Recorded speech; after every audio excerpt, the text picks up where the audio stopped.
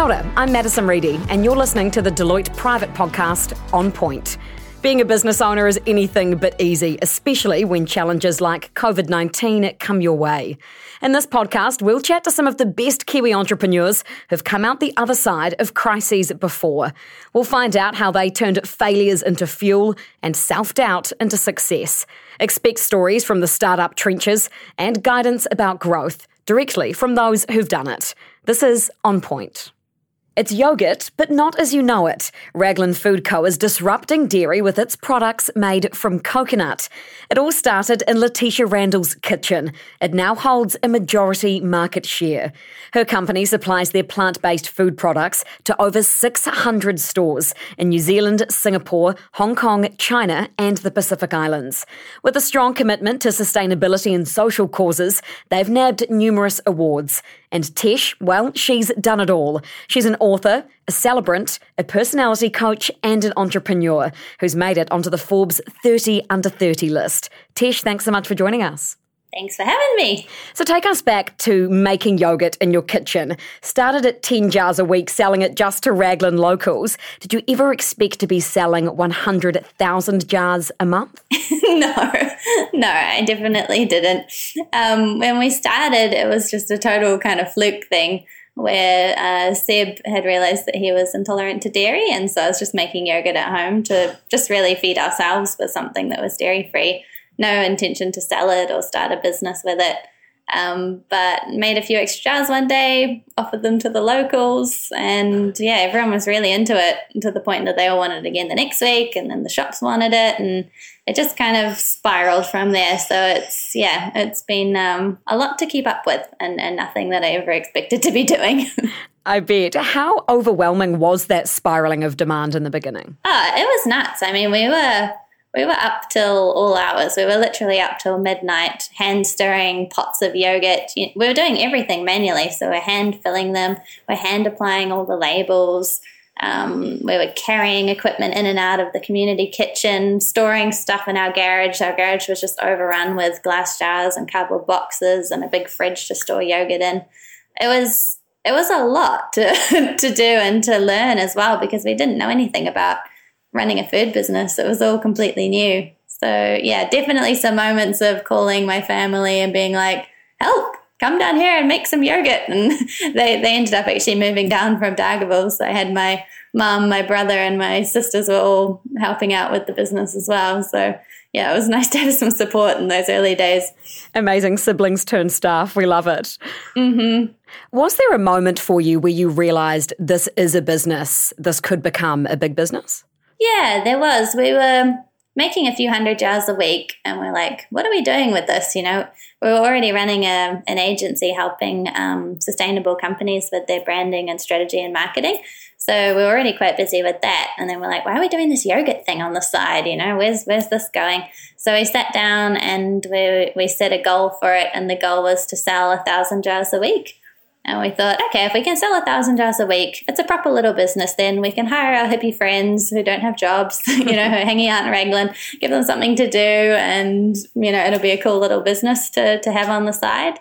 But then the 1,000 jars target we reached, I think, in the first 6 months. And from there it was like, okay, well, this clearly has potential. People love it. Like, let's see how far we can take this thing. And then it was kind of full steam with the yogurt. That kind of growth and demand is absolutely incredible. But obviously there would have been struggles that came with that. Did you feel like you were constantly on the back foot, and how did you keep up? Yeah, I think having a business is like that. Maybe especially at the beginning, but at all stages you feel like you're running a bit behind, because every time you grow, you have to change everything. So you kind of nail a system and a process for doing it on a small scale.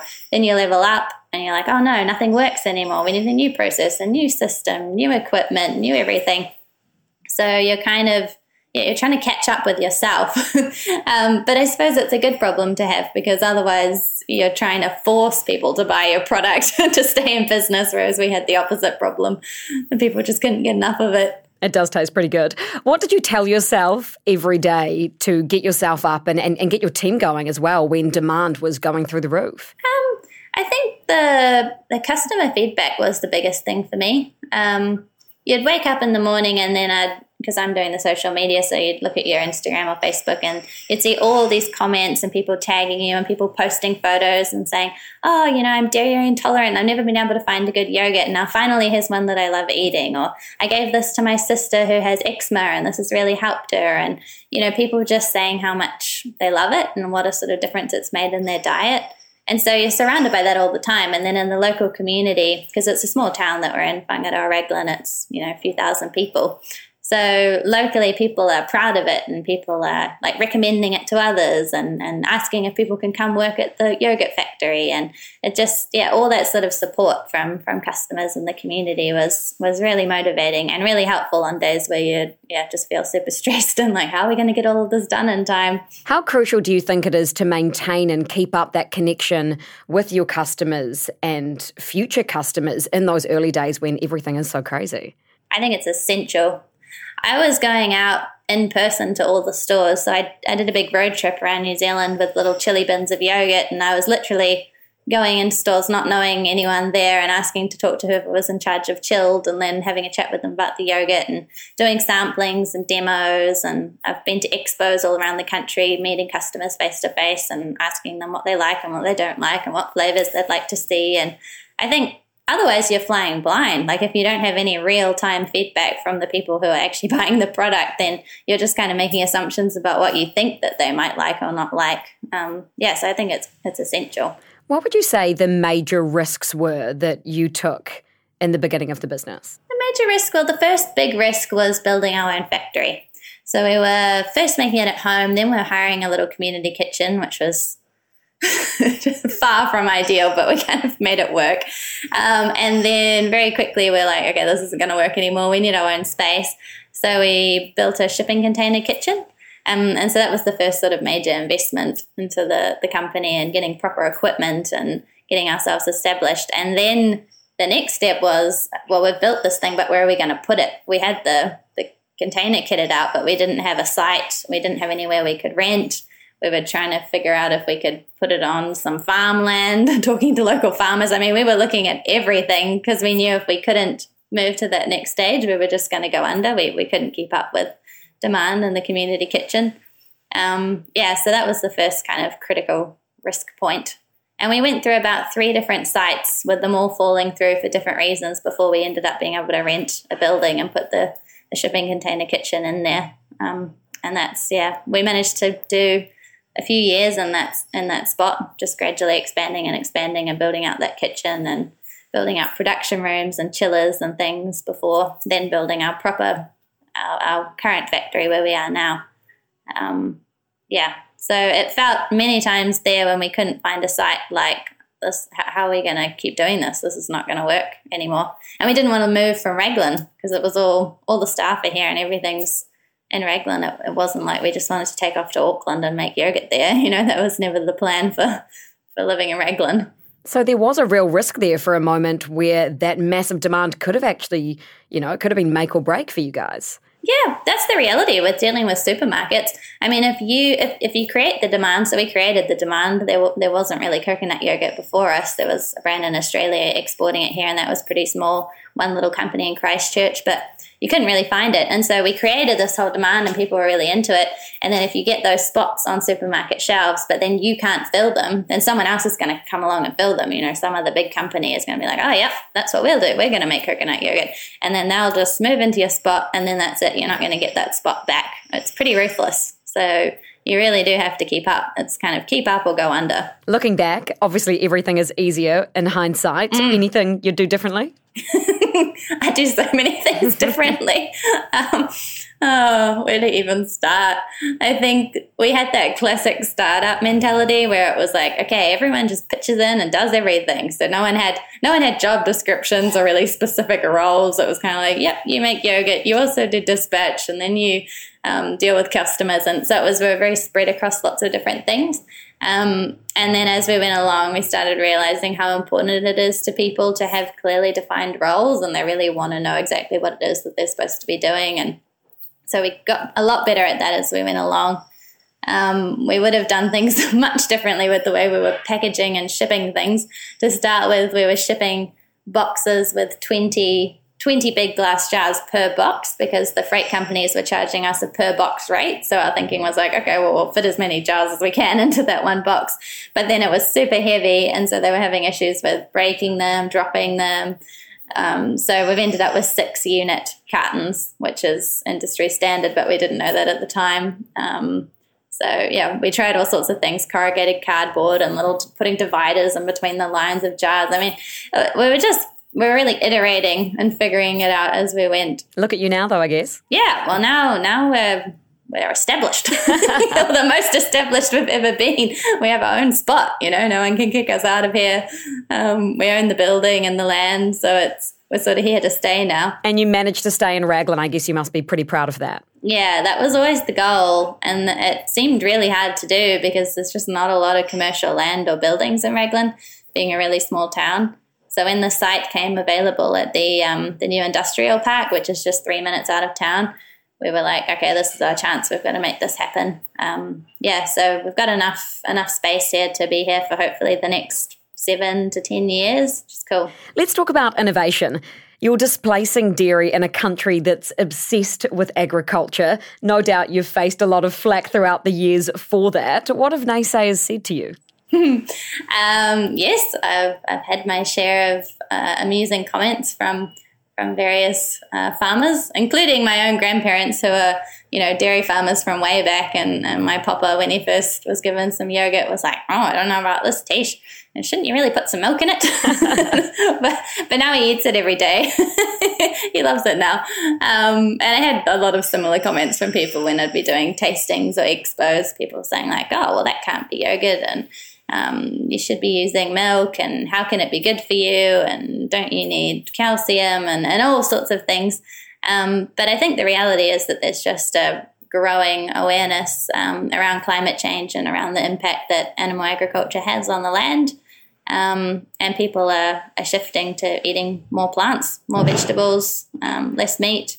And that trend holds true for dairy as well. So there's a lot of people looking, even if they don't have allergies or intolerances, and there are a lot of people who just literally can't eat dairy.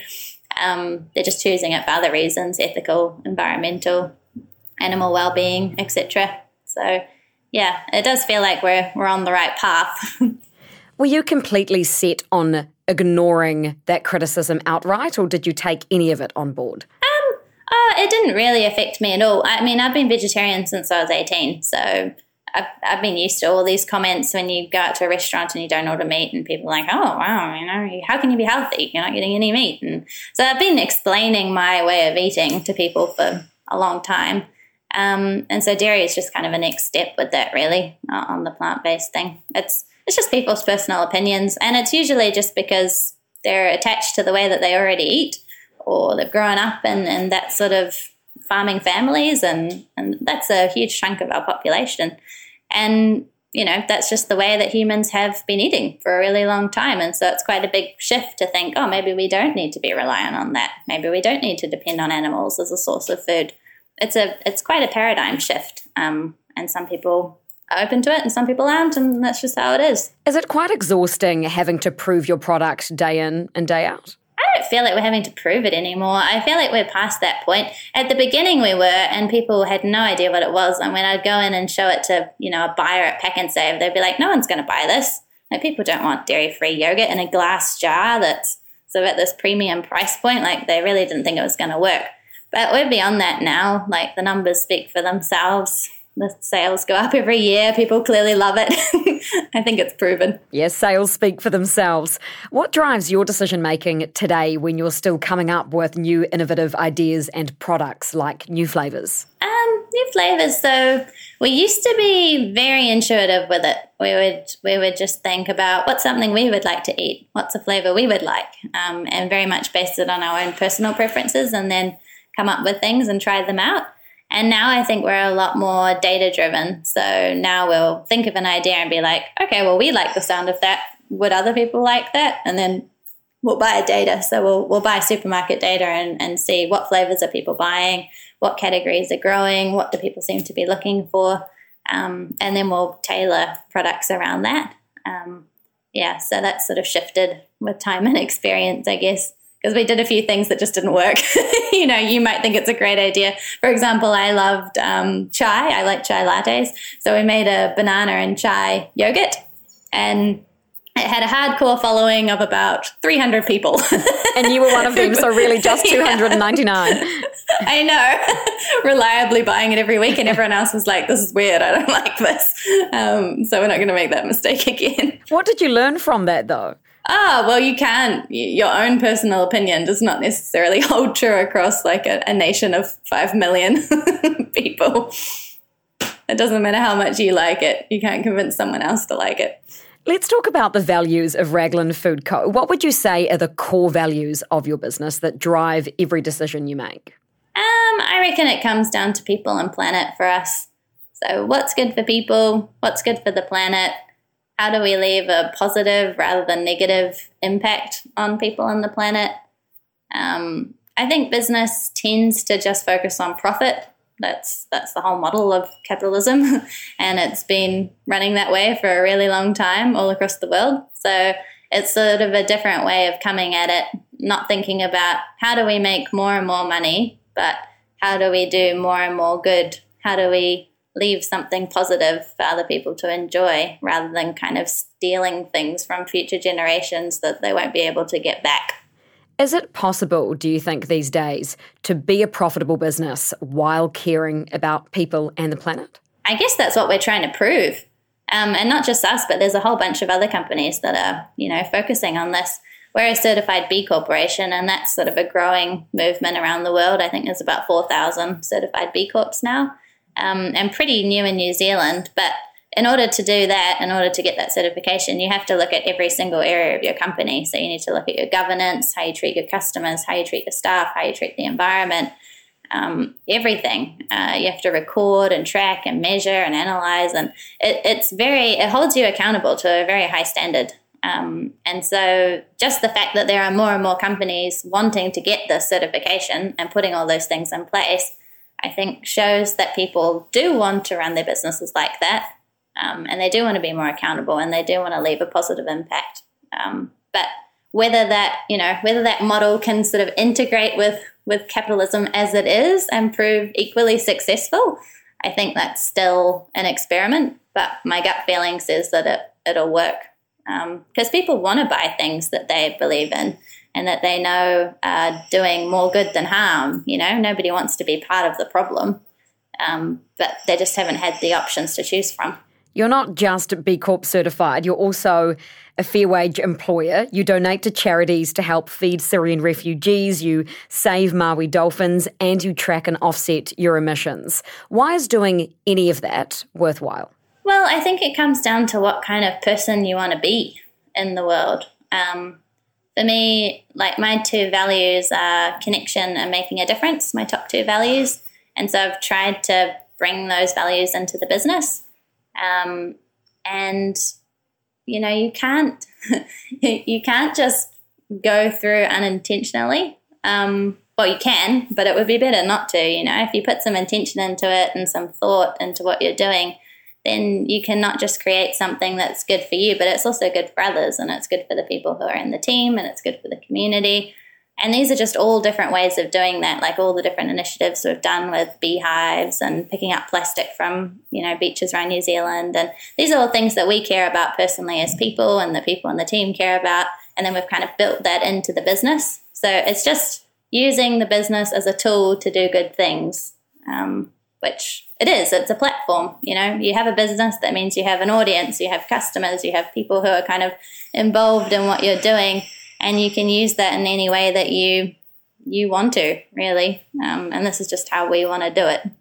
You've also written a book on the concept of being rather than doing. But when you're running a business, or even just working for a busy business, there's so much to do. So how do you focus on being rather than just doing every day? It is so hard. I feel like this is I know, hence why I'm asking. I struggle with it. It's the struggle of modern life. We have so many obligations. We have so many things to do in a day. We don't just have to work. We have to look after our families. We have to think about our friends. We have to try and work on our personal development. We have to look after our health. You know, like the list is just endless of the things that we this pressure that we put on ourselves to do all these different things. And I'm terrible at this, you know, like that's why I wrote the book, because I do like doing things. And I like the satisfaction of ticking something off a list and being like, yep, you know, nailed that. But I decided to focus on writing about things I'd like to be rather than do. And then that ended up being a book. But trying to bring that into a business, it is quite challenging because the whole thing's geared around doing. But ways that I personally try and practice it, I have a gratitude journal, and so I write in that every day. I have these virtue cards, and so when I'm out with the dogs in the morning, we'll pull one of those and then think about, okay, what is this virtue, whether it's like patience or generosity, and then reflect on it, and that's kind of the start to the day. When I do my catch-ups with team members, so the different people that I sort of directly manage, at the end of our catch-up of all the things we need to do and all our tasks, I'll ask them, okay, so what's your reflection for the week? Which is, you know, what have you been pondering on? What have you been thinking about as a person? And it's interesting bringing that into a sort of work context. And some people have initially been a little bit uncomfortable with it and sort of been like, oh, you want me to reflect on something? Oh, I'm not sure. But you know, they kind of get used to it, and then they start sharing things. And I think that's really positive. I do that as well with our factory-wide catch-ups. I'll do a reflection, my own reflection for everyone at the end. So it's just trying to integrate some of these things. And I don't think I'm doing it perfectly at all, but just at least trying. Do you have to be that deliberate and diligent with that sort of practice for it to actually work? I don't know. I think any effort is better than none. Like, I think even if you did it for a few months out of the year, a gratitude journal or something, that'd be better than if you didn't do it at all. Obviously, the best is if you can consistently stick with something, and then it becomes a habit, and then it gets to the point where you're like, oh, I actually miss doing that. I wish I had sat down and meditated for a bit, or I wish I had written in my gratitude journal today. And then you're kind of motivating yourself to do it. But before you get to that stage, you kind of have to make yourself do it, like to build any sort of habit. How do you think that habit and that mindset has made you a better business owner, business leader, and your business itself better too? I think it's made me quite caring and also quite compassionate. I know how much I struggle with personally, so then I can apply that to everyone else that I'm working with, and I sort of see all the things that are going on in their lives. And you know, they're not just workers coming and doing a task. They're humans who have a myriad of things going on in their minds and worlds, and they bring all of that to work. And so I have a real empathy for that, and hopefully they feel that as well from me. But I think we too often just kind of put people in a little box of what task they're doing, and we don't see everything that's going on with them. People aren't robots, right? People are very complex, so complex. I mean, at times I feel like I have this family of 30 children, you know? It's like that's a lot of kids. You're worrying about all of them, wondering what's happening. Are they okay? What can I do for them? You know, it's a lot of responsibility, really, having people that you are directly managing and providing employment for. Well, speaking of responsibility, what have you and your business gained from working with Deloitte Private? Has it helped having them take on some responsibility for you? It has, yeah, especially at that kind of high level of advice, because a lot of this is new to us and we're just learning things all along the way. Yeah, and in terms of like how to structure things and how to set up your various accounting systems and recommendations that they've made around how to streamline invoicing and all sorts of things. That's really helpful. I mean, you need all of that in a business, and those aren't skills that we had before. Tesh, thank you so much for joining us. I loved your points that you made about people and planet, and that profit can also go alongside those two things. Obviously, it's a pretty tough time for a lot of business owners out there at the moment, especially in the hospitality industry. So just lastly, I'd like to ask you for your advice to those business owners who are doing it pretty tough right now. Yeah, I've seen this. I mean, in Raglan, it's been a huge hit here, as we're so reliant on tourism and people coming in, and we just haven't had that for a long time. I think my piece of advice would be to just focus on yourself a little bit. I think business owners tend to focus on the needs of the business, the needs of the people within the business, customers, and then they put themselves right at the bottom of the list. So yeah, taking some time out, especially heading into the new year, it's a really good time to reflect and recharge a little bit. So maybe they need to book themselves a little mini break, and just spend some time reflecting and going into the new year feeling a little bit more calm. Visit Raglan, perhaps? That's always a good idea. I always recommend visiting Raglan. Thank you so much for your time. That is Tesh Randall, the co-founder of Raglan Food Co. I'm Madison Reedy. Thank you for listening to On Point, brought to you by Deloitte Private.